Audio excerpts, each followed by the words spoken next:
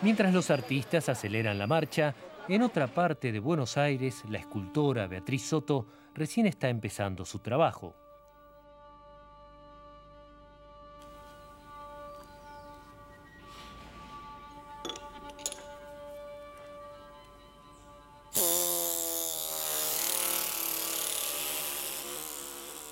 El arte para mí es una descarga. Me da realmente mucho placer plasmar imágenes o plasmar ideas que tengo en el material que estoy trabajando. Con la piedra encuentro una resistencia que me significa un esfuerzo dominarlo, pero cuando lo logro me provoca un gran placer.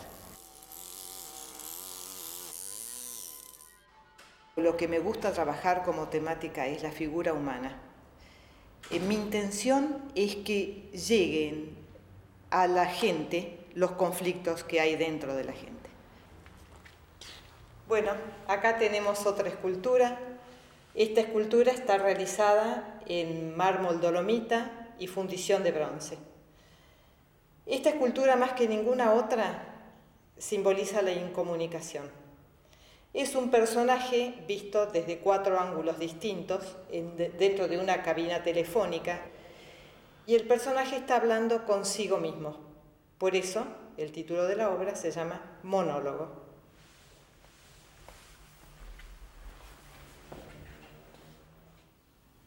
Tengo una mala disciplina por culpa mía, de no bocetar muchas veces antes de empezar una idea.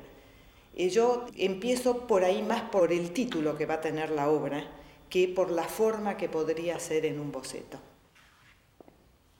Bueno, esta escultura se llama El Líder.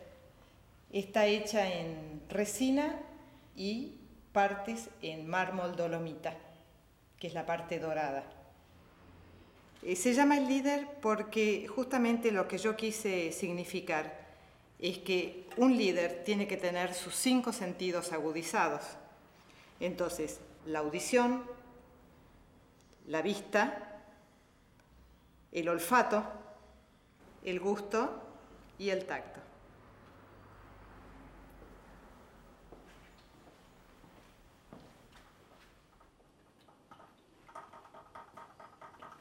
Como también vivo dentro de esta casa, creo que de alguna forma el ambiente se nutre no solo con la cosa de trabajo, sino con la cosa de vida cotidiana, diaria. Así que en realidad acá no hay ningún espacio de este lugar donde pueda sentirme incómoda.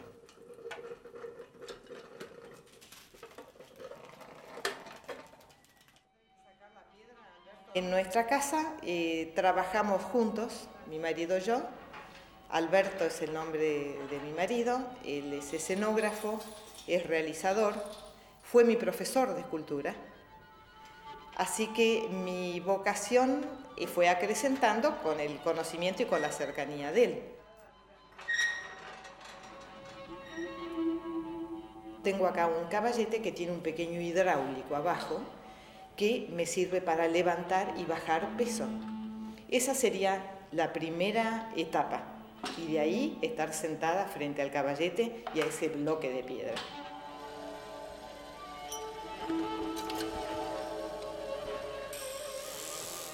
La segunda etapa sería empezar a sacar los pedazos que yo sé que no voy a usar. Eso se hace con martillo y una punta.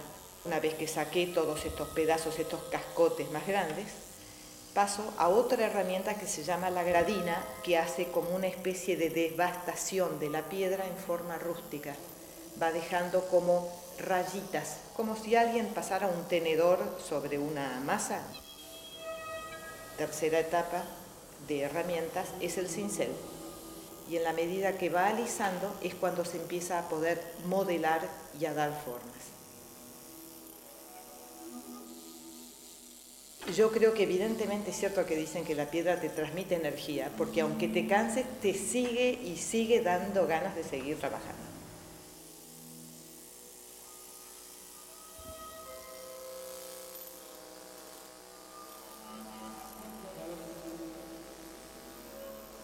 Bueno, en el caso de este alabastro, como estaba la piedra, me sugirió, por la forma triangular hacia adelante, de una especie de una máscara en forma leonina. Tendrá más adelante una parte de penacho, algún desdoblamiento de pelo o melena leonina. Miguel Ángel decía algo que era muy cierto. Decía que cuando él veía una piedra, no pensaba qué iba a hacer, sino que la figura estaba dentro y que lo único que él hacía era sacarle lo que sobraba.